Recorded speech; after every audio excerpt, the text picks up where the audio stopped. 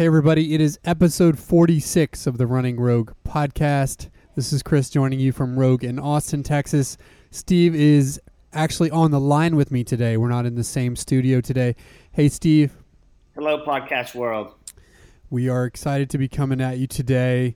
We've got a couple of things. We've got a smorgasbord of sorts of intro topics that we're going to cover that I think are interesting, from some articles to some results from this past weekend.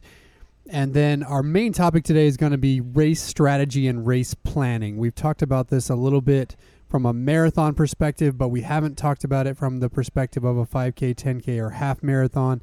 So we're going to do that, get into that a little bit, kind of tell you how to prepare for perhaps some upcoming fall or winter races of those distances that you might be preparing for. So that'll be our main topic. Before we get there, of course, we'll jump into these kind of current events and some articles that we wanted to discuss. One we had sent to us by a listener, Peter from California, who's going to be moving to Austin next year, sent us an article from the New York Times, which some of you may have seen, and it basically talked about a study that was recently done in Madrid, comparing the impact of a half marathon versus a marathon on the body. So what they did was they took 11 half marathoners and 11 marathoners in a race in Madrid and tried to basically choose runners of similar profiles. And then they did some tests before, some blood tests, as well as some vertical leaping tests. And then they did some tests afterwards, checking for dehydration levels and then blood markers that relate to muscle fatigue and muscle inflammation. And so the results were out. It was summarized in the New York Times. Peter wanted our reaction on the article, so we're going to give it to you. And the results aren't that surprising. Basically, the half marathoners had fewer blood markers that would indicate muscle soreness and fatigue. And so the marathoners, although not necessarily dehydrated, had more blood markers that indicated muscle fatigue and muscle kind of wear and tear. And then, of course, their vertical leap test wasn't as good as the marathoners relative to their baseline. So that was the kind of summary conclusion. But the article from the New York Times then jumped from there to saying that it basically meant that running long distances is, quote unquote, not enough to prepare the legs for the great demands of an endurance event like a marathon. You must add in gym training to prepare your muscles for the stress imposed by these long races. So the conclusion kind of jumped to by one of the researchers, at least from the University of Madrid, was that strength training is the answer.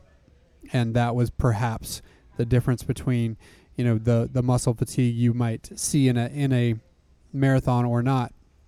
And so, Steve, I'll go to your reactions first. Obviously, we know that strength can be helpful because we just talked about it in our 1% episode. But what are your reactions to this article?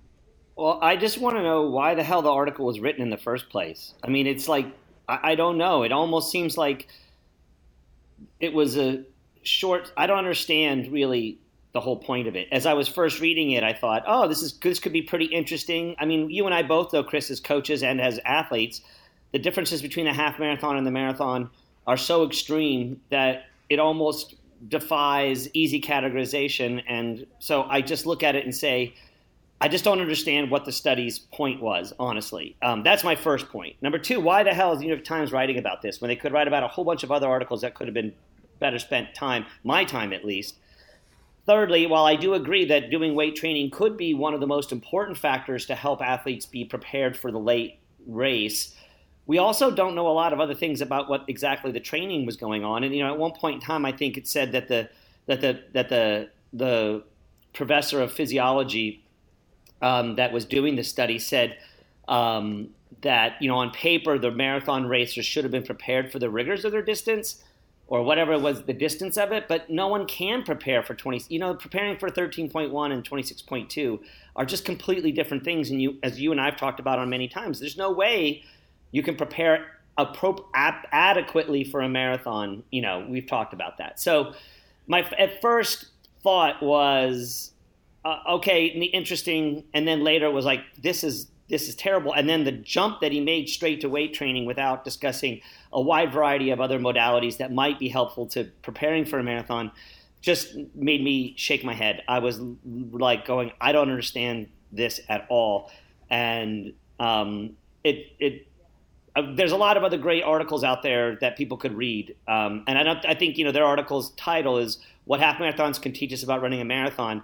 This article could teach us absolutely nothing about running a marathon. That's what I think. I think you're right, because there's layers of issues. First of all, the study only had 22 people in it, so that's really, in my mind, not enough of a sample to really draw any meaningful conclusions, especially when you're only looking at 2 11-person sample sets. So that's one. The second is any conclusion that you draw from this is or in terms of application is overreaching, because the only thing you can really say is that at least for these 11 people who ran the marathons, they had higher incidence of blood markers indicating muscle fatigue and soreness than the half marathoners. And yeah, of course they did. That's stupid. It's a marathon. You're going to get beat up by a marathon. And so that's all you can basically say, which we essentially already knew. And any leap to an application is silly because, as you said, we don't know enough about these people and their training. We don't know enough about how they ran the race, what their splits look like. So there's a wide variety of things I think that could limit or help you manage those elements of fatigue and muscle soreness late in a race. One of those things could be having stronger legs, but others could be having a better race plan, as we're going to talk about later. It could be perhaps incorporating some pace work into your long runs, as we do in our training. There's lots of factors that could affect your late race fatigue. And the fact that none of those were mentioned and they kind of just jumped to one conclusion is sort of silly. So, Peter, we're calling bullshit on this one, and we think the New York Times should better spend their time elsewhere. I don't think burpees are going to help you that much with a marathon.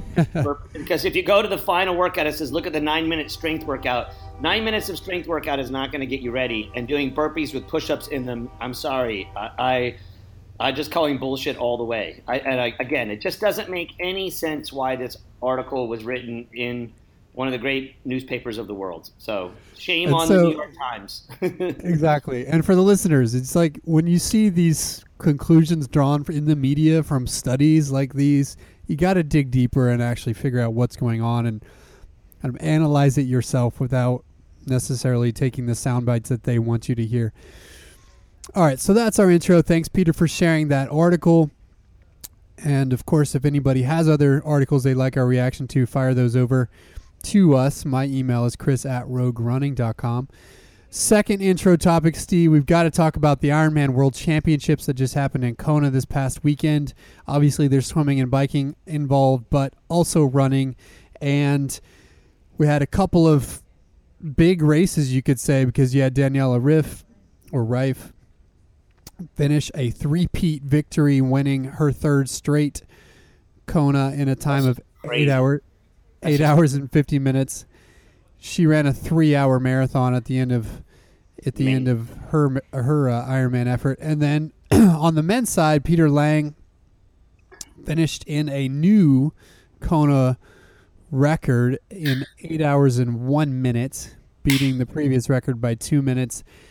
And his marathon wasn't quite a record this year. He had actually gotten that record last year running a 2:39:45. This year he ran 2:39:59 to make the pass into first at mile 23 and never look back. And so I want your reactions on this, Steve. There's a couple of questions. First of all, and I'll get to a few other things, but first of all, is this real? Is it possible to run a 2:39 after 112 miles on the bike and a 2.4 mile swim? I will, and I hope I don't upset all the great triathlon listeners that we have out there. But my guess is that the Ironman race distance is probably the least tested for sport in the world, because they have no interest and they have their own governing body, and the Ironman is not at the Olympic level. So I don't know if it's possible or not. I'll tell you this.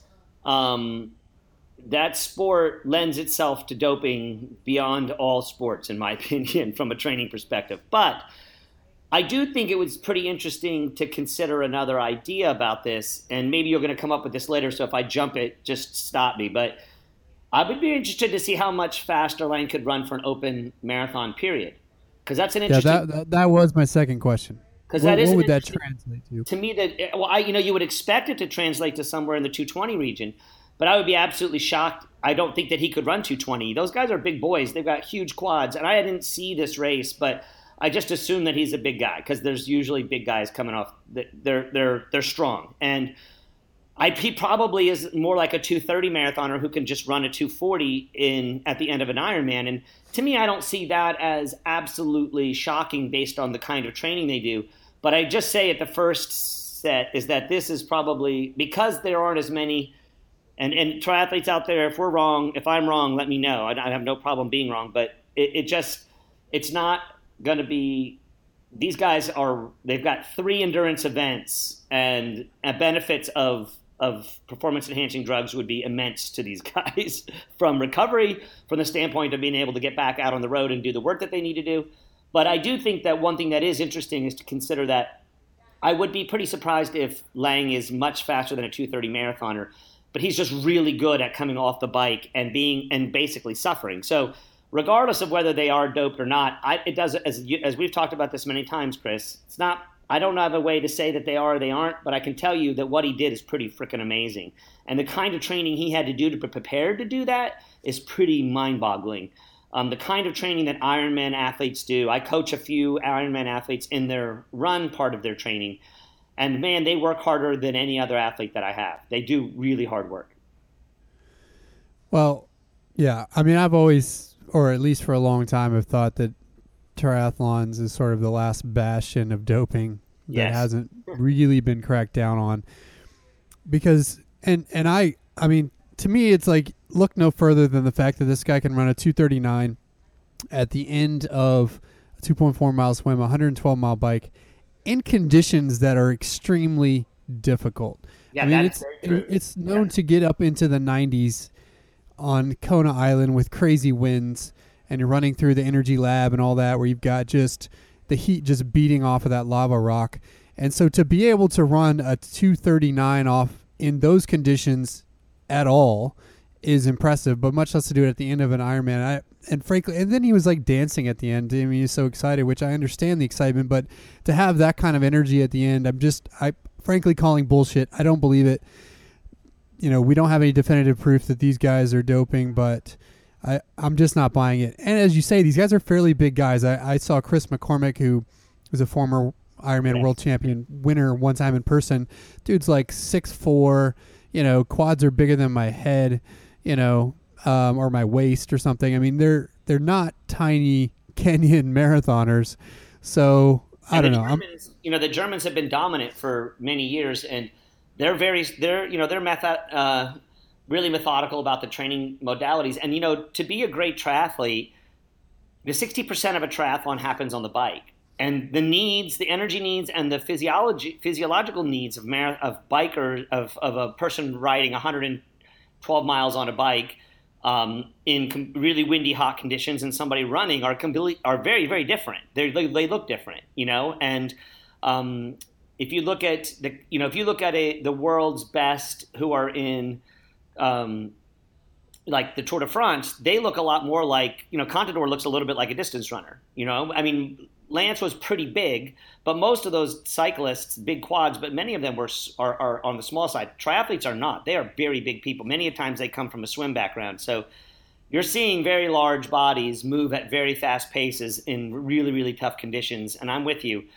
There's a lot of question marks there, but it still doesn't change that those guys are fucking crazy, man. The triathletes are crazy. They are straight. And to think of a woman winning for the 3rd time in a row and running 3 hours off that bike in those heat, in that conditions, regardless, those are just amazing performances. And, you know, you hear this from me, Chris, all the time about on one side, I'm tisking and wondering what's real and what's not real. And on the other side, I still think the body has to do it. You know, they have to actually do the work to be that fast. They have to train that way.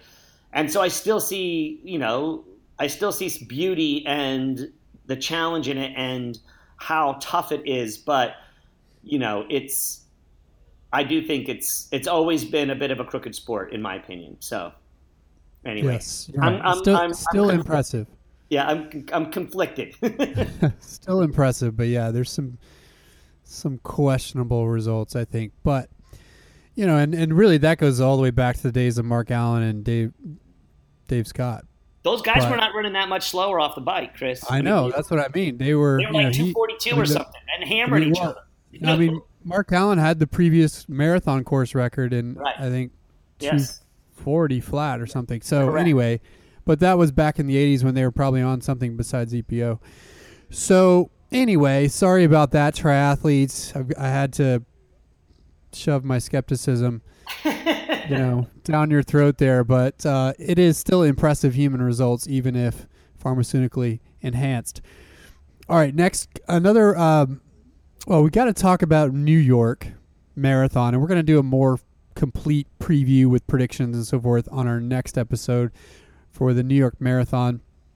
But there's one athlete in particular that I wanted to call your attention to because I saw an article on her this week. Alafine Touliamuk is an athlete we've mentioned on this podcast several times. She finished top American at World Cross. She's actually leading the U.S. Road Championship Series for the women. Can't be caught. She can't be caught. Exactly. She's going to win. She's going to win it. Yep. She's, competed in the trials and she's been all over the place, really. Was just recently, third at the 10-mile championships. Yeah. She's gearing up for New York, so she'll be in the field trying to give Shalane Flanagan a run for her money, but as top American. But, there was an article on her, and I didn't know a lot about Alafine Touliamuk. I know she's Kenyan-born, now U.S. citizen, but there was an article on ESPNW, and I got to give a shout-out to ESPN for featuring her because it's not necessarily an athlete they would typically feature. And so it was just interesting to read a couple things, and we'll link these articles in our show notes, but one is that she is one of 32 siblings. Her father in Kenya had 4 wives, 8 children from each wives, and she was one of 32 kids living on a farm in Kenya, which is crazy. And then secondarily, there was it was a baby farm. Yeah, exactly. Yeah, something going on there. So, and then there was another cool story in the article about when she was gearing up for a regional 10,000-meter championships at the age of 12. Tegla LaRoupe, who was one of the original famous Kenyan female marathoners, came to her school to talk and gave her a pair of shoes, which were her first pair of shoes, and she'd been running barefoot all her life. It's so she could use it for that race, and that was a seminal moment in her kind of development as a runner, getting that gift from somebody she looked up to in the Kenyan distance running world.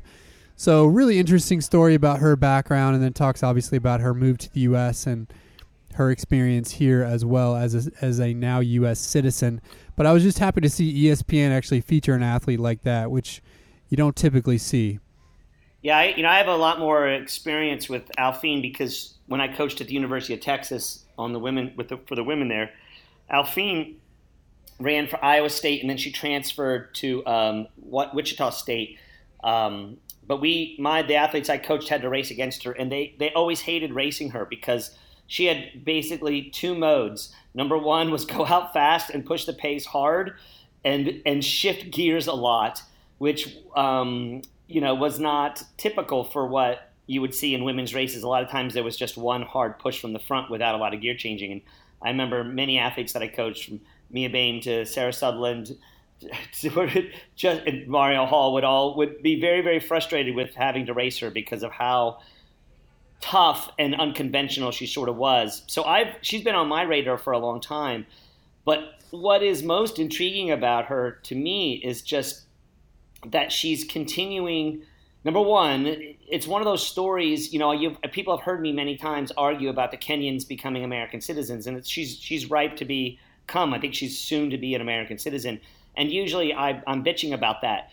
But with Alfine, you can see someone who has integrated with American society in such a way that it looks more authentic and more real to me, and something that I can look at and say, okay, I understand why that would be the case. She's married to an American man who she met in college, and they've been together for a long time. This is the American story of people who moved to our country for reasons of the benefits of what we have to be an American, but the full-on benefits and being part of an integrated part of our society as opposed to what we're seeing maybe with the groups that are in Colorado Springs right now. But I also love that she's just a fighter, and I'm gonna be cheering for her at New York City. Not that I'm gonna be cheering against Shalane. I'm a big Shalane fan too, but just happy to see somebody who has stuck with it for many, many years without being in the limelight, getting an opportunity to be, number one, profiled by ESPN Magazine. I'm with you, Chris. I'm just grateful and thankful that our sport gets some interest, and it's great to see that, but it's also great to have an athlete like her who's going to be in a position to hopefully do well there and have a great race. So, again, some really good feel-good stories coming out of our national media right now, instead of just the shit show that we hear frequently about drugs and other things, so. Yeah, she seems to be one you can root for. So check out that article to get a little bit more context before you see New York. But she's going to be a part of a really interesting and awesome women's field at New York. In Berlin it was all about the men's field, but I think in New York it's all about the women's field, because you've got Mary Keitany, current women's only world record holder, ran 2:17 in London. You've got Edna Kiplagat, of course, Boston Marathon champion, second in the world championships. Then you've got Shalane, the American, and can she come back from injuries earlier this year to produce another big marathon result, especially after doing some of the things she did on the track this summer, and then Alphine there as well. So it's going to be a fascinating race on the women's side, and we will preview that and give you all of our thoughts and predictions on our next episode.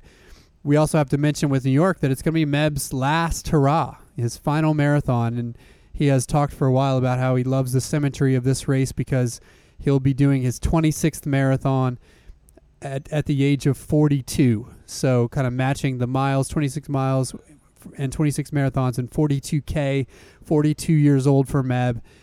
He says he's getting in shape to actually go for it, even if he knows it's going to be tough at his age. So we've got one last stand for Meb.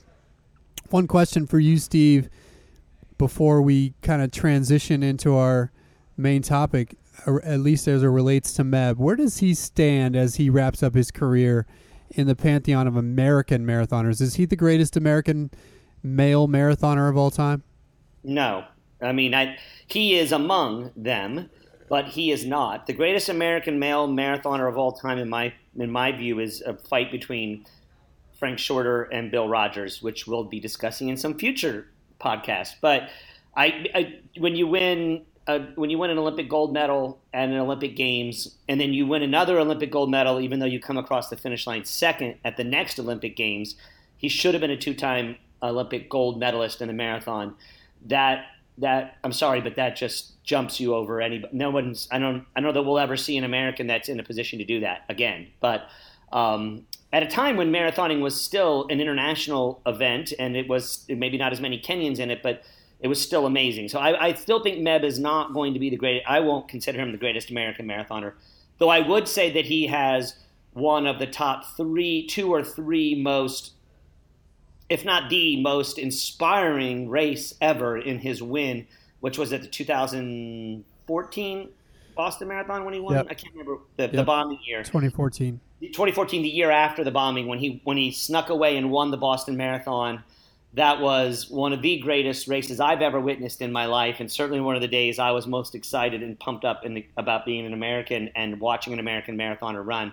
But, no, I don't think he's the best American marathoner of all time, but I would say that he's one of the most beloved, and I think that he is singularly and almost exclusively responsible for the uptick in American talent base moving to the marathon sooner and consistently staying at it. I mean, he's been running the marathon for a long, long time, and I think that he has reawakened the marathon as a legitimate a sport where we can see more people like Galen and other athletes winning world marathon majors. I don't think that would happen if we wouldn't view it in the same way if we didn't have a marathon leader like Meb was, and how amazing he has been to the sport. So, again, I can't call him the greatest of all time, but what I can say is he's done more for the sport since 1990 than any other athlete has done, in my opinion. So it's just really hard to argue against what I would consider a two-time Olympic gold medalist. So, well, I would argue that Meb should have at least one Olympic gold from Athens. I think Baldini was dirty, but I'll have to go back and look at the London Olympics when he finished fourth and see what the podium was there, because actually he wouldn't have been. He may have been the first clean athlete in that race too. But Baldini shouldn't have won that race. Meb should have been third because the guy from Brazil got tackled. So yeah, but that's still debatable whether he would have gotten caught by those guys anyway. But that is debatable, but it sure wasn't debatable after that jackwagon came out and tackled his ass. So we'll have to debate GOAT U.S. marathoner at some point, because I don't know. I give Meb a little bit more credence than I think you do at this point. Well, no, I give Meb credence. I would put Meb as probably the third best marathoner of all time, in my opinion. And his medal at the Olympics could put him above Bill Rogers in that category. But Bill Rogers just won the most critical and crucial marathons at the most critical and crucial times. He just never did it at the Olympics. He had some bad, he got he wasn't ready in 72 and 76. He made the team, but he didn't get a chance to run at his best. And 1980, when he might have been able to make another Olympic team, we didn't go to the Olympics. So, there's arguments there. But there's no doubt that Frank Shorter was clean. There's no doubt that Frank Shorter won the 72 Olympics outright, and he was second at the 76 Olympics, and he was beaten by a guy who is absolutely known drug cheat from the East Germany, who should absolutely be written off the books, and his name should be wiped clear from all of sport. I have strong feelings about that, but that's why I think that Frank Shorter will be considered the greatest. I think Meb is 2 or 3 on that list. Still, absolutely great, and certainly in the modern era, at least the era that most of us have been paying attention, the clear favorite. He's way better than Ryan Hall. His performances are better than Ryan Hall's, and he should be beloved more than Ryan Hall, in my opinion. And I don't understand why there's still this cult of love for Ryan Hall.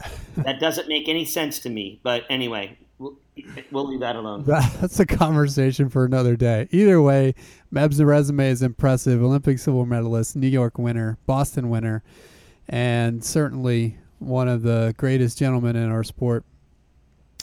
For sure, it will be sad to see him go, but awesome to watch him in his last race in New York. So stay tuned for a full preview on both the women's and the men's side, as we will do that next episode. All right, so now let's jump into our main topic. We're going to be talking about, as I said at the top, we're going to be talking about race strategy and race planning and how you can prepare for all distances, 5K, 10K, half marathon, and marathon sort of being our featured road distances. And then at the end of this discussion, kind of generic discussion, we're going to talk about my 10-mile race coming up, and Steve's going to kind of talk me through a plan on that so you can see how this might work in a actual athlete coach discussion. So first of all, Steve, I wanted to set some ground rules. We'll kind of assume that the race strategies we're going to be using here are fairly generic, in that the courses are going to be relatively flat, so there won't necessarily be any kind of terrain to think about, although it'll be important to note that obviously would impact a race strategy and a race plan. But we're going to kind of apply this discussion in a way that you can sort of say, look, for any kind of flat or flat-ish race, these are the strategies we would use, because there's obviously an infinite number of terrain options out there, and you can't account for those in one kind of simple generic discussion like this. So we'll start with the 5K, Steve, and I'm talking 5K road race here. What would be your strategy for somebody who's trying to run their fastest 5K? With all the caveats that you just stated, Chris, it's really important to be sure that we state that. It's kind of like before you tell somebody to embark on any serious physical activity, they need to go see their doctor, right? But it really is important to realize that there will be different scenarios for different people given certain circumstances. But generally, these are our recommendations, right? Are we clear on? We're both in agreement on that? Exactly. Okay. So, first of all, people have heard me say this a couple of times on this podcast, and I really truly believe it. I think that the 5,000 meters well-run is perhaps a well-run 5,000 meters is perhaps the hardest race to do because it hurts so bad. It's very similar to the marathon in the sense that the way that it plays out over a much shorter time frame. You have to get out fast enough to be in a good position. You have to be willing to suffer through lots of ups and downs, and you have to close it out at the finish. So basically, the best thing I would say for a 5K is know what you want to run for the cumulative 5K distance that you need to run. And then divide that into know what your pace per mile needs to be. All right. So once you've got that down, my usual suggestion is if you're in a race that's got a good number of people in it, or if you're a woman who has a lot of men who will be running around you because they usually do get more bodies to run with comparatively, get out at least as fast as what you want to average for your pace per mile in the 5K. So let's say that somebody wants to run, 6 minute per mile pace for their 5K. My suggestion would be to get out at 5:50, 5:55, or 6 minute pace for that first mile. And a lot of folks will say, wow, I thought everything's about negative splitting. Well, not really, not in this race. In a 5K, it's about running as close to what you're physically capable as possible. The biggest mistake somebody can make, Chris, in a 5K is to go out too fast. So you absolutely need to go out close to what you think you're going to be able to average per pace per mile, but not too much faster. And the degree to which too much is, right, is a real judgment call. And it's a really tough thing. And that's why I think this race is so hard.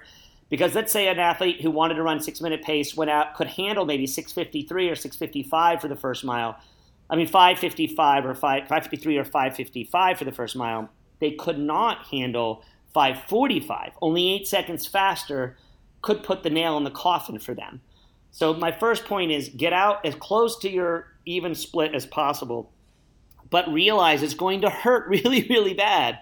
And 5Ks hurt really bad, Chris. You know this. You've experienced a number of them. Yes. And then the second mile is basically look around you and hang on. So either do the famous Chris thing, start fishing, go fishing and start to catch people, keep looking up ahead of you, or really focus on your watch if you're able to utilize that feature to keep yourself on pace and to not let yourself fade. Because in that second mile, all the demons, all the devils, all the negativity that could possibly occur will be coming onto you. You'll say to yourself, I can't hold this pace. I can't manage this effort. But you can if you'll just stick with it. And so either using other bodies or using your watch to help keep you on pace. You'll probably run a little slower that mile. Again, on our 6 minute mile per runner who's trying to run a 6 minute per mile for that 5K, they may end up at 6 minutes or 6:03 or 6:05, but they're trying to run as close to that 6 minute as possible. And then in the final mile, it's gut it out and hold on. And this is the part that really makes the 5K so difficult for so many people is they're not really willing to get into that pain cave, or they're not able to negotiate or manage their way through it. And so it becomes really, really difficult. A much kinder and gentler approach would be to do, and if I had an inexperienced 5K runner, what I would tell them to do is to maybe go out in our 6 minute mile per mile goal time scenario. I might ask somebody to go out at 6:10 and then run 6:05 and then see if they can kick it into 5:55 at the end. Now that's a much safer approach and it's easy to do, but it's not. You're going to probably end up 20 to 30 seconds slower than you want to be.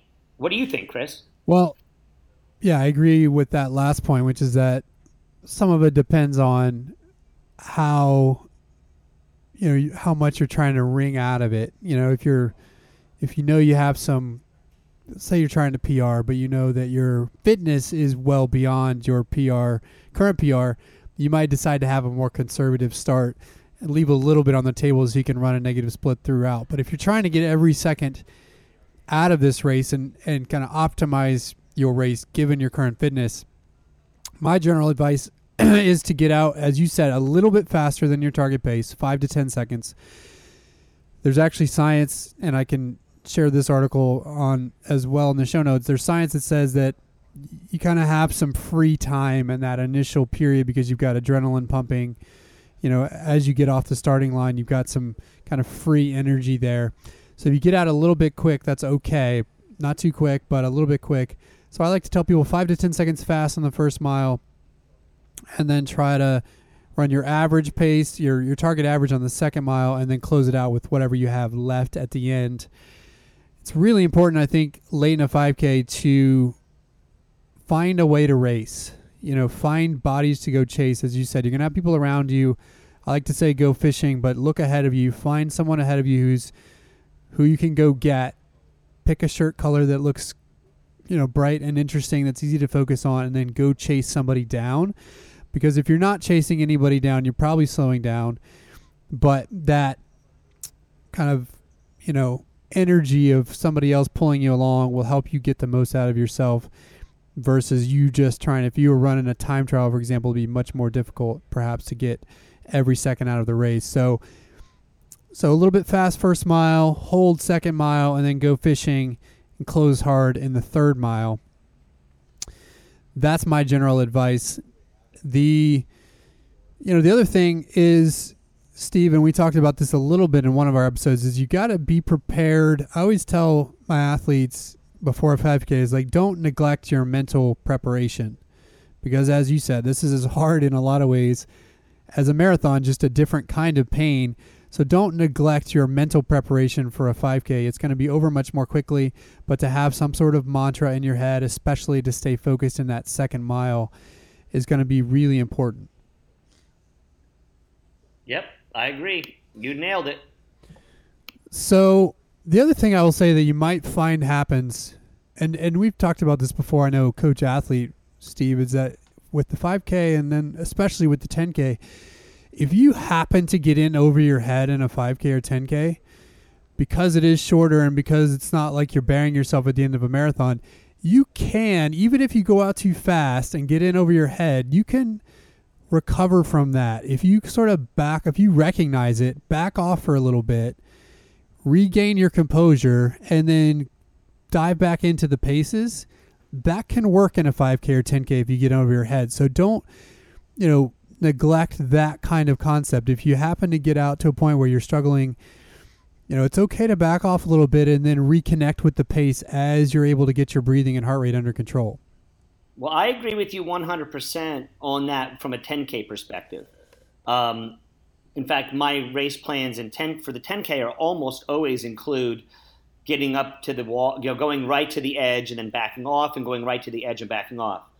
But I would caution any what I would call beginner to intermediate level runner to take that approach with a 5K, because it can burn you so badly. But that doesn't mean it's not a worthwhile activity. It just means that I would call it advanced studies in 5K is pushing over that edge early on, whereas I would consider for the 10K, it's kind of par for the course. It's what needs to be done in a 10K, because even though they're physiologically not that far off from each other, it's just the 10K is just a kinder, gentler race, Chris.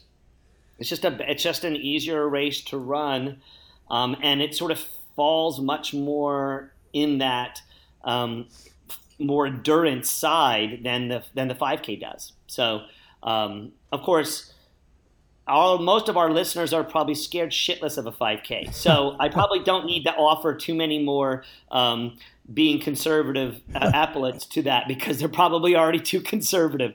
So maybe I should have just left that little segue alone.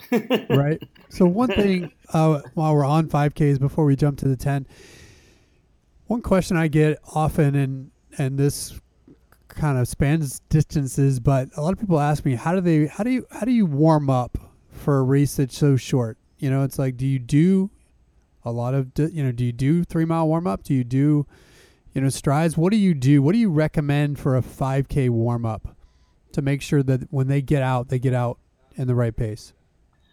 Well, I guess some of this means that people would need to be practicing some of these things before they did it, with that said. But I think that one of the things I've used, well, first of all, the most important thing is making sure that you turn all the lights on. We've used that term before. I've used that term before, Chris, but it means making sure you do some drills and some leg opening exercises and some, getting your arms opened up, your chest opened up, your breathing opened up. It's just basically doing some simple, basic running-based drills that you can find nearly anywhere online to sort of get yourself to turn the lights on with your body. Another thing that I think is really important to do is to do some strides. And those are like, 5 to 7 to even 10-second gradual build-ups that you go faster than the race pace you're going to try to be running for that first mile. That's another recommendation. Those are pretty standard things that people recommend. I'm going to give our listeners a secret, all right? So I don't use this one. I don't give this one to too many people very often, but I use it sparingly with certain athletes. And for many people who are marathoners, it works really well. Consider doing about a 5 to 10 minute normal warm-up, just easy run that you would do. Let's say that somebody wants to run a 2 to 3 mile warm-up before their 5K. One of the things I'll suggest is in the first mile, run super easy. In the second mile, if you go let's say 2 or 3 miles, in the second or third mile, do some tempo running, 5 to 7 minutes at what your half marathon goal pace is. There's something weird that happens, and I don't have any scientific proof for this, Chris. I just know in my own experience it worked, and for many athletes that I've given this little tidbit of information to, it's helped them a lot. I don't know, there's something weird. It doesn't hurt too bad. It doesn't feel too tough. But if you do a little bit of half marathon goal pace work for about 5 to 7 minutes in the context of your warm-up, it seems to really prep people for whatever little lactate dump that might happen in that initial mile, that initial first mile. Athletes seem to be able to handle that a little bit more and not as weirded out by that feeling. And they might be better able to push through that sort of scary moment where it feels like you're going too fast. So that's a little secret that I use that for the half marathon. I've used it for my milers many times. I used it in cross country. When I coached cross country, I'd coach girls who ran, 5K cross country and guys who ran 10K cross country. I would do that all the time where I would ask them to do about 10 minutes of tempo-based running to get the lights turned on and to be prepared for that first initial shock. And it's weird because the athletes sort of look at it like, oh, I have a workout before my race. I had to really work hard to make sure people understood that it wasn't detrimental to their performance, but it was just basically another aid in sort of turning those lights on and getting that body primed and ready to go. So there's a little pro tip for folks. Yep. And that's something I've definitely used. My typical routine for anything up to 10K, certainly half marathon, it kind of depends on the weather. Because weather, to me, is a factor on warm-up. If it's cold, I want to do a little bit more warming up than if it's hot.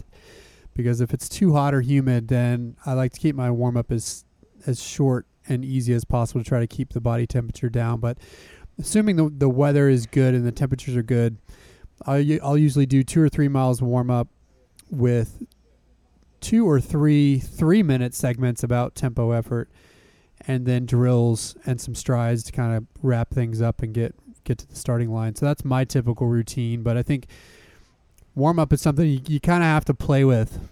And as you're doing races, experiment with different things, different elements like we've just talked about, strides, drills, some tempo work, distance, and then find what works to you because that works for you. Because I do think a warm-up is a very personal kind of thing. It's what you need to do to get your body amped up and ready. Hey, Chris, before we move on, I want to say one other thing. I want to ask our listeners, don't be afraid of racing. When you're not in your marathon prep part of your cycle, you should get out and run a lot of different race distances. The 5K is probably the most valuable race distance, and it's something you could do week in, week out if you wanted to. So never be afraid of throwing a 5K race in your cycle. The best 5K workout you can possibly do is a 5K race. So that to our listeners is a race distance that really takes a lot of practice. And so many, at least in our part of the country, Chris, or at least in Austin where we live, so few people get out and race them enough, in my opinion. And I think anybody trying to run a great marathon to a great half marathon should also be in the context of keeping these 5K and 10K races in their plans and trying to execute great race plans for those race distances at every juncture, at any juncture, and not be afraid of racing. I'm pretty sure you would agree with me on that. Absolutely. Okay, so let's talk 10K.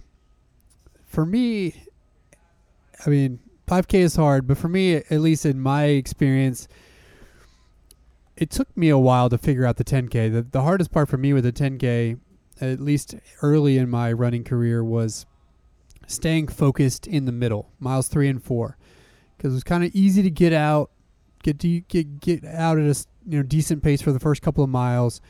Once you hit that 5th or 6th mile, it's easy to close because you're kind of cutting close to the end. But that middle section, I would often lose focus, lose valuable time, and then fade a little bit, and then kind of get back on it at the end. There was a long time early in my running career where I was trying to break 38 minutes for the 10K.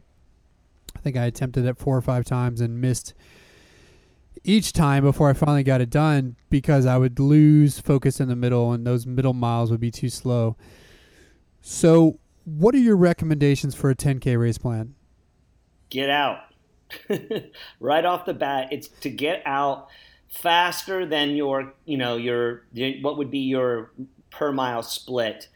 And unless there's a hill, we have this, there's a caveat there because we have the Cap 10K that many of our athletes run, and the first mile is a long gradual uphill, so it's very dangerous to get out fast on that course. But for most races, what I'll tell people with the 10K is not be afraid to get out. And my basic 10K race plan is get out and keep chasing and keep pressing. Press and then take your foot off the gas pedal, and then press again and take your foot off the gas pedal.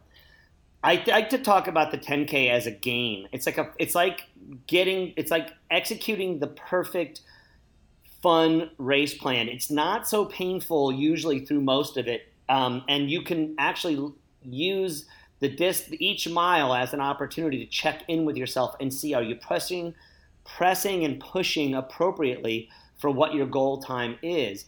And my guess, Chris, was you talk about being at the mile 4 to 5 mile marker where you start to lose focus and you're not really staying on it. That's a factor of many people being in a position of thinking about the 10K as an even split run race. And I don't ever think that the 10K should be run that way. I think it should be more of a surge affair where you're constantly shifting gears, you're constantly trying to stay on the edge. And then when you get over the edge a little bit, back off, because the race distance is, as long as you're not way too fast, as long as you're not 30 seconds per mile too fast, your body will recuperate and recover pretty quickly if you're at your 10K paces, especially if you've done 5K and 10K pace training work. And that's another part. We're talking race strategy, but we're also assuming that there's some facility and some work that's been done at each one of these individual paces. We do that in our program, Chris, and you do it with your athletes, where you're constantly fluctuating between 5K, 10K, half marathon, and marathon paces. But if you've done your work at 5K and 10K training paces, you should be okay pressing the edge there, and then backing off. Now, what's normal for most people is when the back off happens, they back off for longer than they should. And my suggestion for most people there is check yourself after a minute. 60 seconds is plenty enough time to get recovered if you're only about, if you're in that 5 to 10 seconds per mile window of where you need to be. I don't know if you've experienced this, Chris, but in many people, when I've talked to them and in my own experience as a racer in the 10K, like I could run, let's just say that I was trying to run 5 minute per mile pace. 4:55 would feel way too fast, but 5 minutes would feel great. And it's like the 10K is that weird thing where just that 5 seconds is the difference. And if you're running that 4:55 pace, let's say for a little while, and then you back off to 5 minute pace or 5:05, if you just spend just a minute getting yourself and then pushing again, I think you'll overcome that sort of 4th and 5th mile malaise that kind of takes over for the runner. So that's usually what my suggestion is. We don't get a lot of opportunities to run the 10K in Austin. There's not very many races. And the races that we do, the race that we do have, the most famous one is the Cap 10K. And I don't even really consider the Cap 10K a 10K because it's, even though it's that race distance, it's so unusual with the course's hilliness and the terrain and the way that that race plays out. You have to run a particular strategic plan that sort of puts it in a weird way. Most of my 10K suggestions are coming from the track or my own experiences running a 10K on the road. But if you're in an area where you've got flat road 10Ks, this pushing, going to the edge and then backing off for a minute and then going to the edge again and backing off for a minute is a really helpful and good way to do it. But it requires a lot of courage, you know, Chris. It takes a lot of guts to do it that way. So, I get that. If you do it that way, though, you know, the Garmin's going to tell you something at the end that says, hey, you know, this is what you ran for each mile. What would you expect to see the output to look like? It would be in that 5 to 10. It would probably be, you would go out, similar like the 5K, you would go out with your even split plan, but you'd, with an idea of an even split, what that even split per mile would be, right, for that 10K distance. But you don't want to settle there. And I guess that's my main point, is that if you said, okay, 6 minute per mile pace is my 10K pace I want to run for this race, locking into the 6 minute per mile pace will make you really mentally tired at 3.5 to 4 to 5, guaranteed. It's too long for the mind to stay focused on one activity at near max level. That's my point. And so by continuously going to 555 or 550 and then being like, oh shit, that was a little too hard, I shouldn't have gone quite so fast, now I have to flow off to 605 or 610. As long as you don't get mentally in a place where you get worried or scared about that and you're willing to come back at it and you're willing to be courageous, you'll steal from a 10K way more. You'll run 10, 15, 30 seconds faster for a 10K than you would have normally with a consistent per mile, 6 minute per mile pace goal. And I know that to be true because I've done it many times myself, and I've had athletes who have done it that way, have had great levels of success doing it that way. But it probably would need to be prefaced with 1 or 2 10Ks where you ran an even split race plan, Yeah. So, so it looks like even splits, but it's not that in practice. And as I think about my 10K PR, which came a few years ago, I remember my mantra for that one was every second counts. So, every time I felt like I was backing off or kind of slipping the pace a little bit, I would always kind of remind myself every second counts and then press, for as long as I could to try to stay on it. And so kind of de facto, I think I was doing what you're talking about. I had an athlete in a cross-country race. You got to do that great 10K cross-country race up in Lehigh. Remember, Chris, when you guys took a team up there to run cross-country? And cross-country is such a beautiful event, and it is the quintessential 10K race, too, in my opinion. But I had an athlete there who was running at the post-collegiate athlete that was running there, and he was more of a 5K, 1,500-meter runner, and he was just so scared about my race plan of pushing to the edge, and I made him. He had a little, an Ironman, Timex Ironman watch, and I had him have a 1 minute timer. All he could do was put on he had a 1 minute timer on it. And at the start of the race, he had to hit that watch for a 1 minute, and each minute for the first 5 minutes, he didn't listen to his watch. He didn't even know what was going on. But for the next 25 minutes, I think he ran 30 to 31 minutes for his 10K in that race. He had to get shocked by his watch every minute. And at the end of the race, he said, in the first 10 to 15 minutes, I hated you. I never wanted to hear another beep. He said, but by the end of the race, I realized that I was backing off more than I needed to. And when I heard that alarm, I heard your voice say, you can go again, try again. And he said, so for the last 15 minutes, 15 times, I asked myself, can I go one more time? And I found in that, from 15 to 20 minutes, the answer was hell no. But from 20 minutes to 30 minutes, it was, oh, yes. And then he said he caught somewhere near 30 people over that last bit because he hadn't settled in to that mid-race malaise and that sort of feeling bad or feeling sorry for himself or feeling in pain. He was able to adjust. And I was like, it was just a simple little tool to utilize to try to get them to think about it. And I knew it was a double-edged sword. I thought that could come back and cut both of us, but it worked that day. But that illustrates the point I was trying to make. Well, it's interesting. It also kind of goes back to the tactic I've referenced before, which is the counting that sometimes I'll do when I start to get into a funk, and I'll count to 30 and push for 30 seconds, and knowing you can do anything for 30 seconds, and then sometimes you find a new gear or you restart and you try again. So it's kind of the same concept, but interesting to think about using a watch to perhaps reinforce that as well. Yeah, I think it works. It worked really well in that case. And the two races we're going to be talking about now, the 10K and the half marathon, are the most forgiving races in track and field because there's enough time to fix anything. And I guess the point I would like to make with people running, most people know that with the half. I think most people's experiences of the half marathon is that it's a pretty easy race if you've done your volume, But people don't feel that way about the 10K, and I would vehemently argue that it's more of a mental approach to being on top of it and being courageous and taking risks, and they'll pay off in both the 10K and the half marathon greatly. But because the 10K is exponentially shorter, those risks will pay off much greater if you're willing to be courageous and take the chances.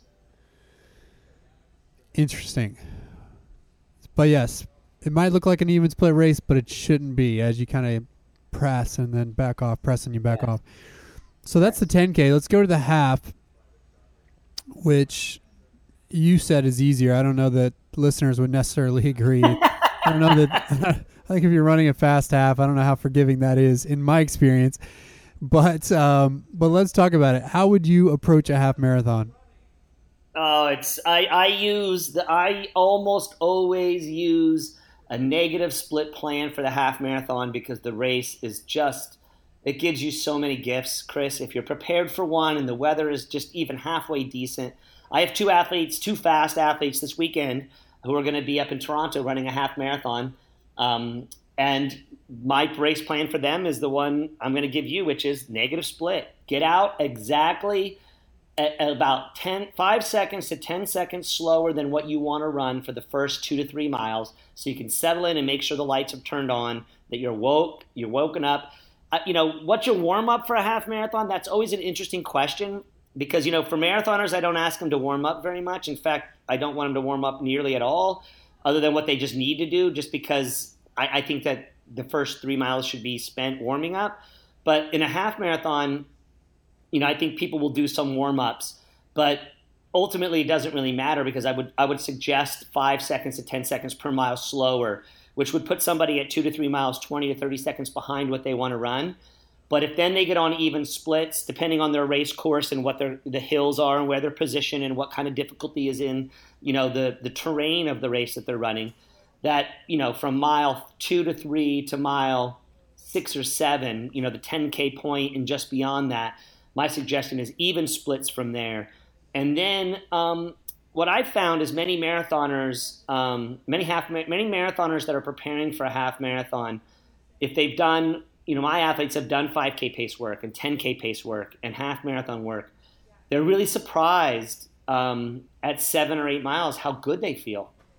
And, an athlete who feels mentally positive 3/4 of the way through the race, 2/3 of the way to 3/4 of the way through the race, this, Chris, like monsters are made, people get aggressive and they run amazingly. They run in a really aggressive, positive way if you let them run in a sort of negative split plan. And the race distance is not enough, like the marathon, where the monkey's going to jump on their back no matter what. It's not really a no matter what question with the half marathon, So that's my suggestion. It's like go out a little bit slower, get on your even split plan, and it's 7 or 8 miles, know where you want to go, and start dropping 5 to 10 seconds per mile if you can, and then see if you can't rock that last 5K and do the best you can. That's my normal suggestion for a half marathon.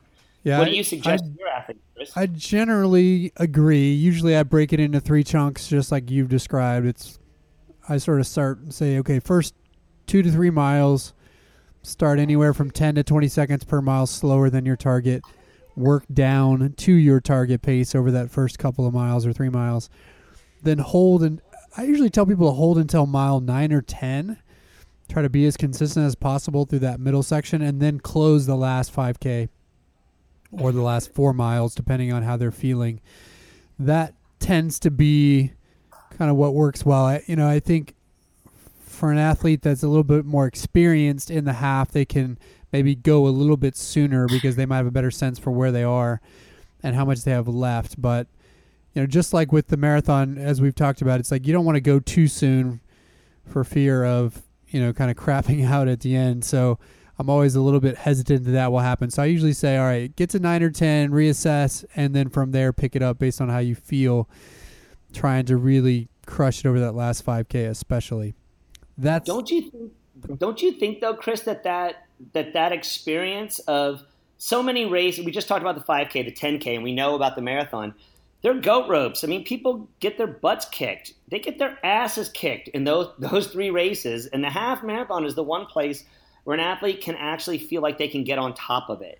And I think some of this might be balanced from the fact that I had, my personal experiences. I got to run in the very first World Half Marathon Championships in Brussels, Belgium, many years ago. And I had this experience. I had no idea what I was doing, Chris. No idea. I mean, I was a 5K, 10K runner. I was a good cross-country runner. I had never planned on running a half marathon or a marathon at any point. I was of the opinion that the shorter distances were the coolest and that marathoning was overrated. I went through the first 10K at my PR, okay? I PR'd at 10K. And I looked over, and there was a guy who I swear to God was a 50-year-old Russian guy. I swear he was 50 years old. And he was going, like breathing heavy. And I'm like, I just PR'd for 10K, and I've got a master's 50-year-old Russian who's about to whip my butt. And I accelerated out of shame and out of the feelings of there's no possible way that this old man can beat me. And it sort of woke me up and I ended up running. I didn't run a negative split in that race because I'd already PR'd, but I ran really fast and way faster than I would have ever expected to. Shame was important to it, but I also think that part of it is that's maybe my view about the half marathon is that I was when I got to 10K at a PR, I thought there's no way I could possibly finish this thing, and I did in a way that I was really proud of. And I think that the half marathon gives the greatest gifts because it doesn't ask physiologically, it doesn't ask of us anything that we're not capable of, unless you just go out really, really, really way too fast. I was aided by a 50-year-old Russian guy, but everybody has different ways to get motivated. Yeah. So, the point there to me is that it can be forgiving, and I like the half as a race where, especially if I'm trying to get someone to practice suffering and learning perhaps their limits or testing their limits. Occasionally I'll give someone a plan or at least we'll discuss a plan that's sort of like, hey, we're going to go out intentionally faster than we think you're ready for, so that you have to get into that kind of cave and pain cave and then figure it out and see what happens, because sometimes you surprise yourself. And I think this distance is one where you can sometimes surprise yourself if you just, go out a little bit more aggressively than you think you're capable of. And it's not, as you said, you're not running past that aerobic or anaerobic threshold into a place where your stomach is flipping and you're like breathing and heart rate are completely out of control, because it's more mellow paces. At least I use mellow in quotes there. And so people can dig out of that hole and kind of figure out what their limits are and then come back and still have a really strong race, even if they've gone a little bit too aggressively early. But that being said, I still like overall, if you're trying to optimize for the half, having that plan of kind of negative splitting in those 3 chunks. This does remind me of one of my second fastest half marathon, and this would be a non-3M. For those in Austin, 3M's a downhill half, so it kind of gets an asterisk on it. But this was a flat race in Columbus I did. And I remember showing up at the starting line, not really knowing kind of who would be there. It's like, I think I'd looked at the previous year's results and thought, I could be in the mix to win this if the right cards play out and if the right people show up. And so I get to the starting line, I'm looking around, and there's like 5 guys from some college cross-country team that were there. And I saw them, I'm like, surely they're going to kick my ass. And so I, in my head, made a mental note, and we actually started on a track. The first 3/4 of a lap were on the track before you went off onto the roads. And so I made a mental note, stay away from those guys, at least give them a little cushion because they're going to go out faster than you're capable of. And so I did that, gave them a little leash and said, okay, I'm going to kind of settle in. I was the 6th person in that race around the track, probably settled in like 20, 30 meters behind them. Come through mile 1, feeling relatively good, but I looked at my watch and it said something like 5:25, which, as you know, Steve, is in over my head for a half marathon. That's when I say lactate dump. Yeah. So I remember looking at my watch at that. I'm like, oh, man, I just screwed myself. And so I spent the rest of that race, trying to stay, composed and stay on it, which I did fairly well. I think I finished in 1:17, which is right about 5:50 overall average pace. And so I held it together pretty well after going in, and I ended up catching one of the 5 college kids who came back to me at the end. But I was able to kind of work it out. It's like I had to back off in that second mile, and but I kind of stayed on it, and I wasn't so in over my head that I couldn't figure it out. And I figured, so I kind of worked it out and ended up having a decent result, even though I got in over my head early. So that's my half marathon anecdote. All right, so let's talk marathon. Obviously, we've talked about the marathon before in episode 5. In fact, we did a whole episode on marathon race planning. So I think everybody knows that we talk about the marathon in the context of a negative split or perhaps an even split for the right athlete. Just as by way of summary, Steve, give the folks who might be newer listeners a recap on what we recommend for marathon pacing. The marathon always wins.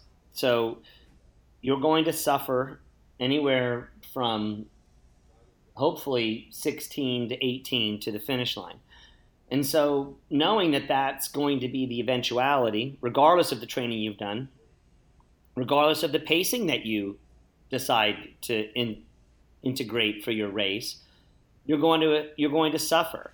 I've had recently a couple of my athletes that have run early this season. I've got the majority of them running California International in a couple of weeks, but I've had a few athletes run recently, and I think that to a person, my suggestion to them after their race was we need to be better prepared for the suffering that happens late in races.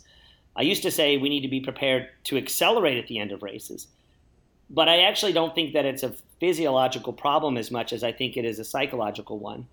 And that is just to be willing and accept the fact that you're going to hurt. I recited that Jordan Hasay quote that she did in last week, Chris, after Chicago, where she said, basically, to paraphrase, that her job is to suffer. She expects to suffer. She takes pleasure in the fact that her job requires her to suffer, and so she suffers. But she never freaks out. She stays balanced. And so if you know that you're going to have problems later on in the race, and you know the race is going to create these really negative physiological feelings, you need to do something psychologically to prepare yourself for it. And so, yeah, my race plan is based on a psychological model of preparing yourself to suffer. Now, that doesn't mean that you go out in the first 10 miles too fast. Well, that's just pouring, alcohol. It's like pouring jet fuel on a fire. It doesn't make any sense. So what you want to do is say, if it's going to hurt later, how do I optimize my chances to feel good later on in the race? And that's to go out as slow as you possibly can to still achieve a time goal that you might have. So if you have no time goal, then go out slow, then go out really easy. Take your time. wave at the crowds, kiss babies, listen to a podcast, do something else. Literally chill out and relax if you don't have a time goal.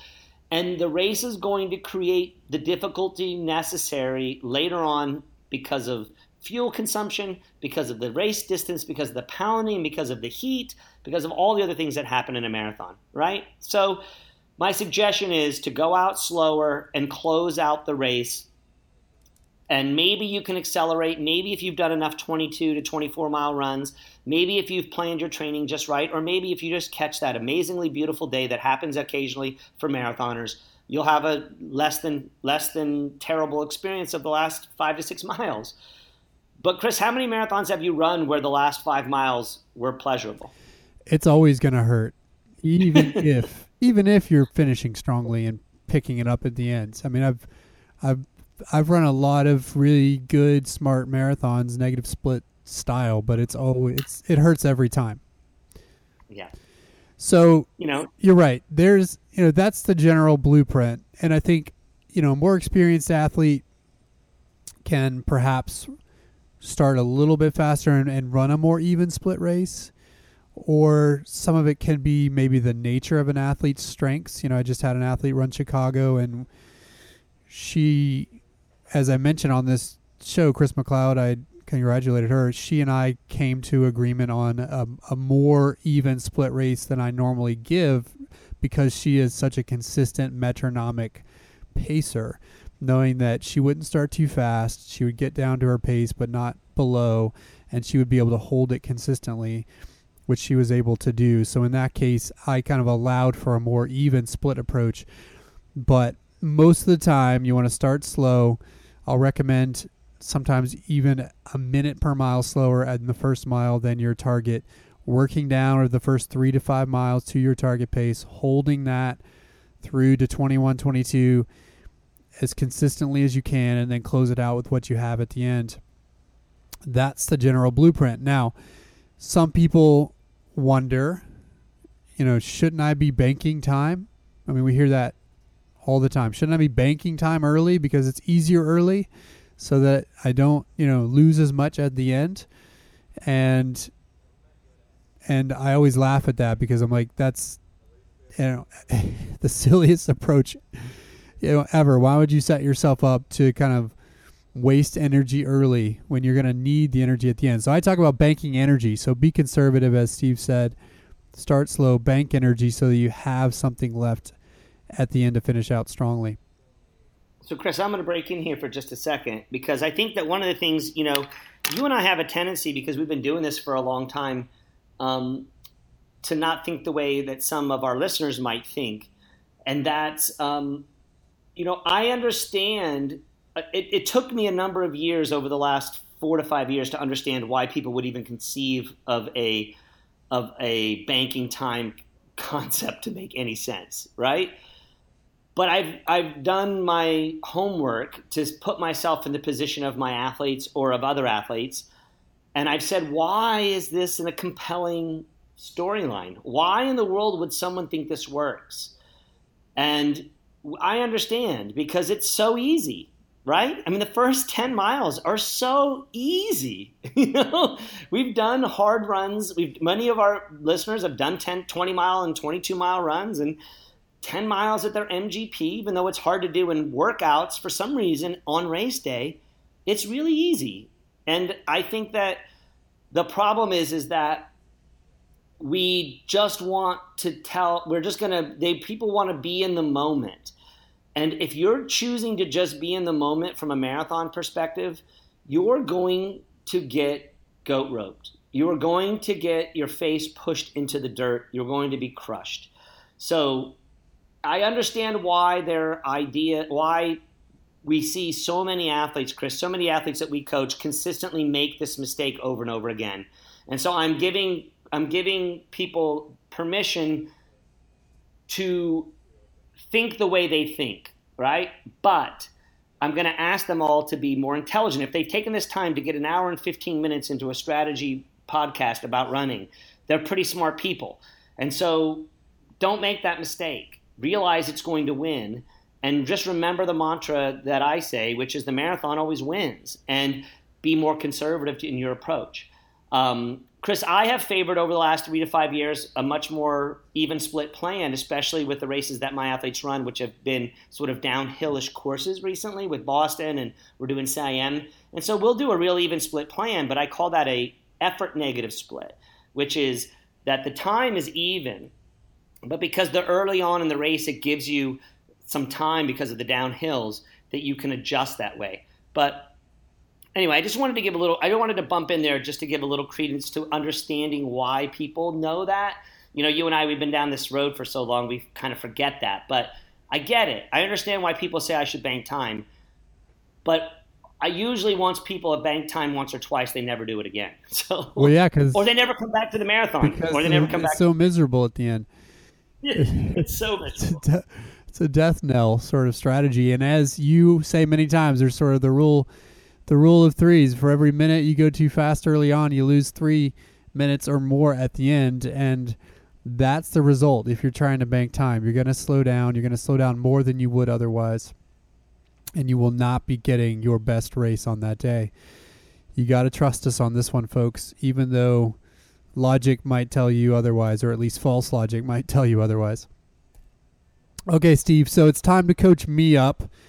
We're going to talk about a 10-mile race, so it's not really sitting in any of these buckets, but I think it'll be interesting because it'll also allow us to bring in some nuances of terrain to this discussion. As everybody knows, I've got this big breaking 1 hour goal coming up in a couple of weeks for Run for the Water, a 10-mile race here in Austin, Texas. It's a really challenging hilly course. You sort of have mile 1 is sort of flat, and then you've got 2 to 6.5 or so of rolling, pretty challenging hills, and then about 6.5 to the finish is mostly flat with a few ups and downs, more gradually here and there. This will be my 7th time racing this race and run one variation or another, so I'm very familiar with the course. Steve is very familiar with coaching it because he's had a lot of athletes run it over the years.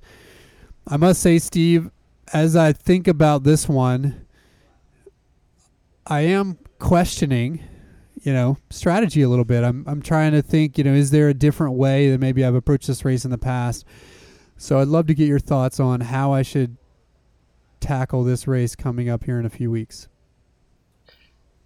Well, Chris, the athletes that I coach in Team Rogue, I made everybody do this 2 weeks ago. We did a sort of a Run for the Water simulation, and we ran on the course.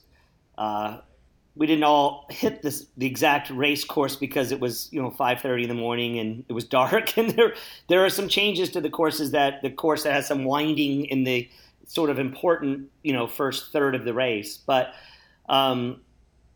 As you said, Chris, I've coached this race now for nearly 10 years. I mean, it's been happening for nearly 10 years, if it's not on its 10th year. And, it's a 10-mile race that I would consider 1 minute slower, at least 1 minute slower, for the very fit, very focused, with a good race plan runner. Wouldn't you say that's true? It's about a minute slower per mile. Than a flat 10-miler? Than a flat 10-miler? Yeah, a minute. Not per mile, but a minute total. A minute total. Right, yeah. A minute cumulative. Maybe 90 seconds, yep. Right, maybe 90 seconds, right. I would say the unfit person is probably 2 minutes slow. The really fit, planned person is about a minute slow. And, this year I asked my athletes in the training floor, we did a workout where we couldn't get it exactly right because some of the roads you can't get on. But I asked my runners to go out really fast early on, near 10K pace. And then when they hit the hills to try to get into a rhythm. And it just blew people's brains in terms of what the heck that was, right? I think I might have even challenged you a little bit about what did it mean to be in a rhythm? Like, what are you talking about? This is a concept I don't really even get. And I guess my point about this, about really hilly courses to start with, and secondarily, a 10 mile is right between this 10K and half marathon. And we talked about it, Chris.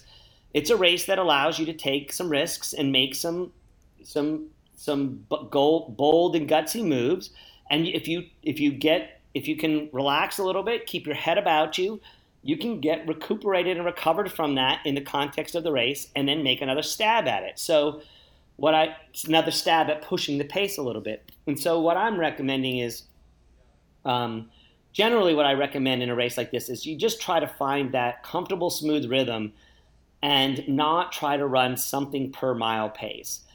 The problem with that is that people will go into the zone, as we've talked about now, which we talked about at that 4 mile point in a 10K, is people will fall asleep and they'll get into the position where they won't be paying attention. They won't be actively engaged in the race anymore. They'll be listening to the pain. They'll be listening to the negativity that's going on with them. So anyway, all that is a long preamble to state a pace per mile methodology for this race plan would be foolish for you.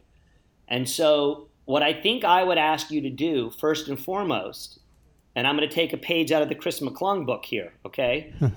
And go back to your statement of purpose and ask yourself, why did you set this as your goal in the first place? What is it that you're trying to figure out about Chris McClung, the runner, on that day that you've made this bold statement that you want to get under 60? You've attempted to do it many years. You're doing it and saying it on a podcast that, as we know now, thousands of people are listening to. So let's go back to the very beginning, Chris. Why is it that you want to? What is this purpose that you have to execute this race and to get under this time? Answer that for me, and then I'll probably be much better able to give you a race plan. Well, I mean, it's evolved over the years, as we talked about early on in these discussions as we got to my goal. This year, so originally it's just about pushing myself, finding new limits on a challenging course. Now, having this as my 7th attempt after overcoming some adversity in the last 18 months, it's about inspiring others, especially those that I coach, that, you can fall down or you can fail many times and get back up and still do it if you just stay with it and keep working. That's what it's about. And when I've had challenging moments in this cycle where I've had doubts, that's what I think about. I think about my group. I think about wanting to do it to show them, a lot of whom have had adversity or maybe going through adversity or having injury issues or maybe having not hit their goal after a certain number of attempts. I want to show them that if you just keep working, you'll get there. And for me, this is the year I get there, I believe. So that's what it means for me right now. So here's my question. What's the worst case scenario in the last 3 miles of this race? What would be the worst thing that could happen over the last 2 to 3 miles of this race, knowing that this race is pretty fast, can be fast near the end if you're able to take advantage of it? Would it be worse to be behind the 8 ball, trying to catch up ground and trying to make up ground and looking at it later and saying, I was 10 seconds off my pace, I ran 60-10 because I went out too slow? Or would the worst case scenario be I ran 60-10 and I fell apart over the last 2 to 3 miles, I couldn't keep my shit together, and I faded and I couldn't kick it in? I think it would be the former, because I feel like I can deal with the latter. It's like, you've coached me a while. I don't typically blow up. I don't, it's like I'm pretty good at getting a lot out of myself in a race, especially in a race that means something like this. So I think the worst scenario would be if I left too much to go get at the end, and just couldn't get there. Or wasn't able to get there because it was just too much to make up on those final 3.5 miles. Combine that with the fact that a lot of times in this race, I might be alone or have, only a few people in front of me, or they might be further in front of me than I can use to really as a tool to kind of go fishing. And so if I was kind of solo on the road, having to make up more time than I could or was capable of, that to me would be the worst case scenario. Cool. So it seems to me based on the fact that you want to inspire and that you know your strengths and your weaknesses, that a bold and aggressive plan makes sense for you. Yeah. But one, and this is my point, is one that would ask for the boldness and aggressiveness to happen in the middle of the race, not at the beginning of it.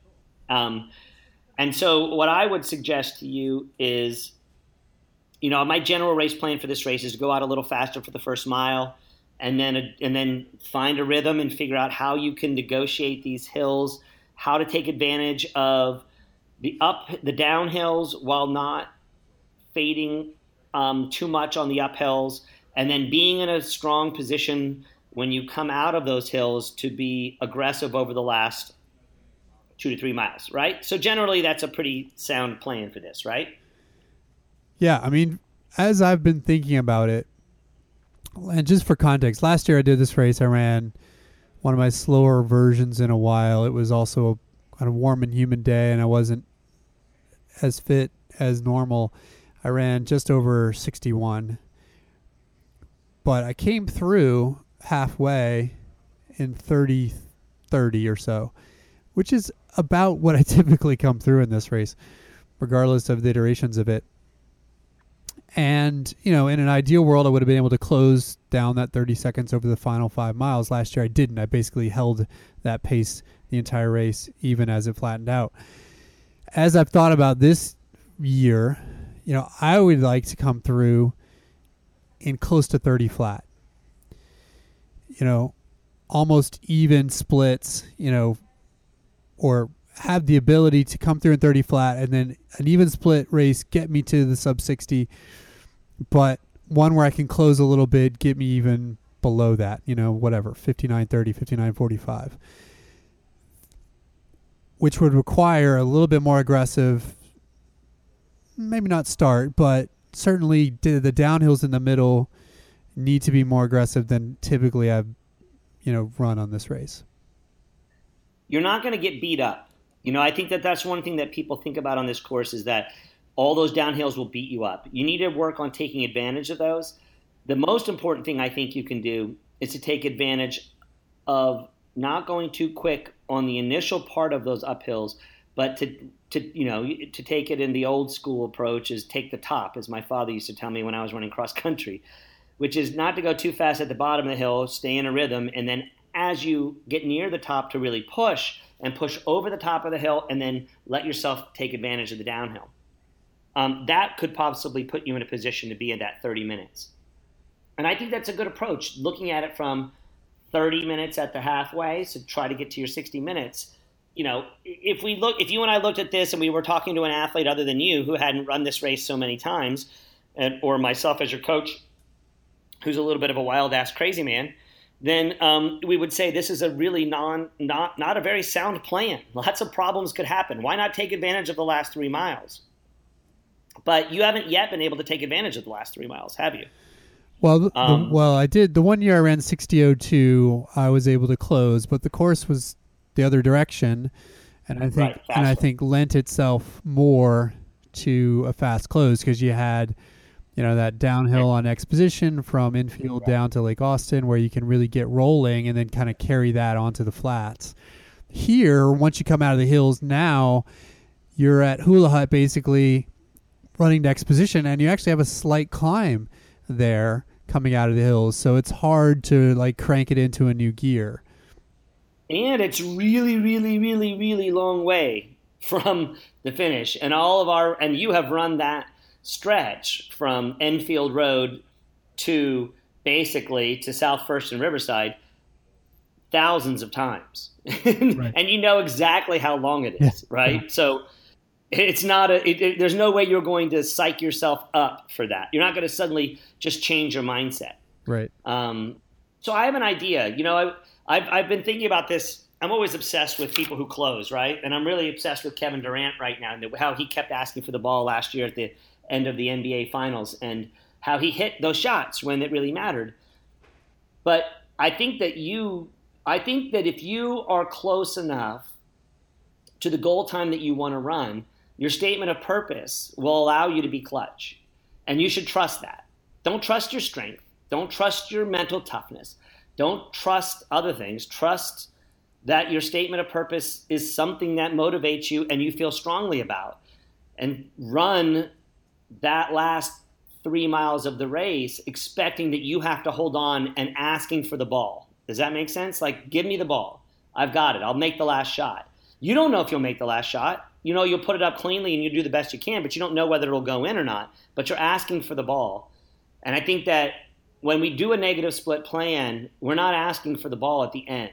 You know what I mean? I think that what you're doing there is you're sort of like, I'm hoping that somebody else makes the last shot. I'm hoping that somebody else makes it happen for me. I'm hoping that I was conservative enough that it doesn't go there. But no, what in your plan, it would be, I'm going to run a great race for the first 7 to 8 miles, and I'm going to trust that my instincts will take over, that my statement of purpose is a real thing, that my fitness is in a good spot. And to our listeners, Chris's fitness is very sound right now. He's probably stronger than he's ever been ever.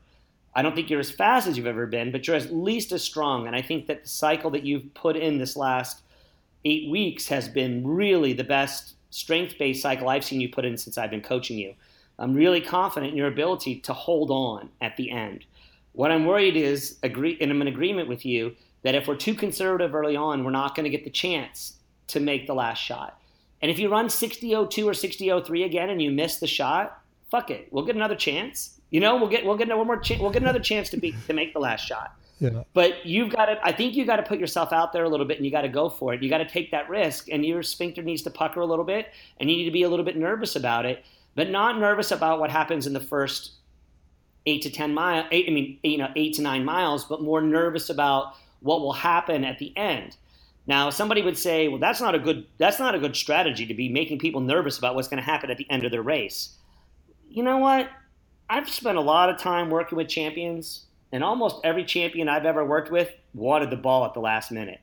And I have a real strong feeling, Chris, that you're a champion in this regard and that you're ready for this now. So, yeah, let's make a plan that puts you in a position where you have to make that last second shot. And that's basically just holding on enough or accelerating just enough to get it done over the last bit. Now, is that a real mile-by-mile strategy? Not exactly.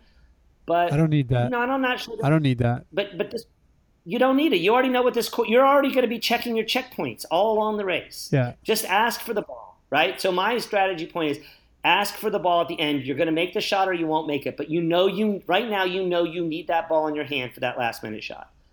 So let's go for it. Let's see what happens. And it's awesome. We've been talking about the Celtics. Some of us, we're all basketball fans here. Sorry to all our people, we're not basketball fans, but the Celtics have a really great team, and they got a really young guy who wants to take the last second shot, and people are telling him maybe he shouldn't. And no, the only way you get good at taking last second shots is by taking last second shots. Well, I like this. I like the idea, kind of be more aggressive in the middle than I have been in the past. Because typically it's sort of like find a rhythm, don't overdo it in the middle because it's so hilly. But I like be aggressive in the middle, push up and over the downhill, up and over the hills, take advantage of the downhills. Because the nice visual that AK gave me is that last mile on the edge, racing head to head with Ryan. I ran a 5:30 in a very similar profile to what the Run for the Water is. You've got to climb, at the end, and then a right turn to a flatter section, just like Run for the Water, where you climb up Cesar Chavez to South First, right turn onto the bridge to finish. So I have a good visual for, making the shot from that 8K. So I like it. This is good. This gets me excited. Yeah, and I think that it again. The reason I knew I was going to use this last second shot analogy with you. Right, I already had this idea in my head. But I needed you to remind me with your statement of purpose by why that would be effective for you. And for our listeners who are still questioning whether mental training is an important and valuable part of what they're doing on a day-to-day basis with their sport, I'm going to encourage you again to go back to the mental training episodes that we've talked about. And most importantly, to go back to the very beginning and look at your statement of purpose. Because all I did, Chris, was take your ask you to check back in with the reason why you're doing this, for us to come up with a really sound plan that makes you excited about something as you just said in your own words about 20 minutes ago, you're a little bit worried about how exactly that would all play out and what would happen, right? You're getting a little nervous. And anytime I find an athlete that's nervous, if I have the ability to say to them, go back to your statement of purpose and reevaluate, that nervousness stays, that feeling of nerves stays, but the control of those nerves is enhanced. And the ability to be able to not move the way fear makes you move is enhanced. And when that happens, you've got warriors. That's what I call being a warrior. And I'm excited to think about how this will play out for you race-wise. And another thing for our listeners, honestly, I don't give two shits whether Chris runs under 60 minutes or not. That's his game to fight, right? This is small, low-hanging fruit from my perspective in terms of your long-term progression. But it means something to you. It means something to Chris to run under 60 minutes in this race. It's something he's been trying to do for a long time. What I'm more concerned with is Chris willing to take the chances and take the risks necessary to do big, crazy, psycho things. And the only way that you prepare yourself to do those is to take the risks and to take the chances and to put yourself out there. This is not rocket science. This is not brain surgery. People are not going to die. So you have a chance to be aggressive and to take risks. And I will, to the end of my days, I will ask all of my athletes under every circumstance to do as much as they possibly can to take these kinds of risks and to be willing to press the outside edges of what they think they're capable of. And yes, sometimes on national TV, you'll miss the last second shot. But if you practice and you practice and you practice, you might hit that last second shot to end the NBA Finals and go away with the World Championship. So I think that, Chris, this is a great step for you along this process of continuing to be, because it's not in your nature naturally to be super aggressive. So what you're doing is honing that aggressiveness for yourself, honing being an aggressive athlete. Well, I'm excited now. This has me fired up. As those who will listen to this, November 5th is the big day for me. So 2 weeks from when this episode releases, essentially, we'll have the race. And, of course, we'll break it down and let you know all the gory details of how it goes. But this is good. I like it. I'm glad we have a plan. Took us a long time to get there, but we got good at the end, yes. Right? For all those still listening to us, we appreciate you. And, of course, thank you for listening, especially if you've made it all the way through this one. We appreciate it. This has been episode 46 of the Running Rogue podcast. You can always check us out at our website, roguerunning.com, or on Facebook, Twitter, or Instagram at Rogue Running. Until next time, we will talk to you soon.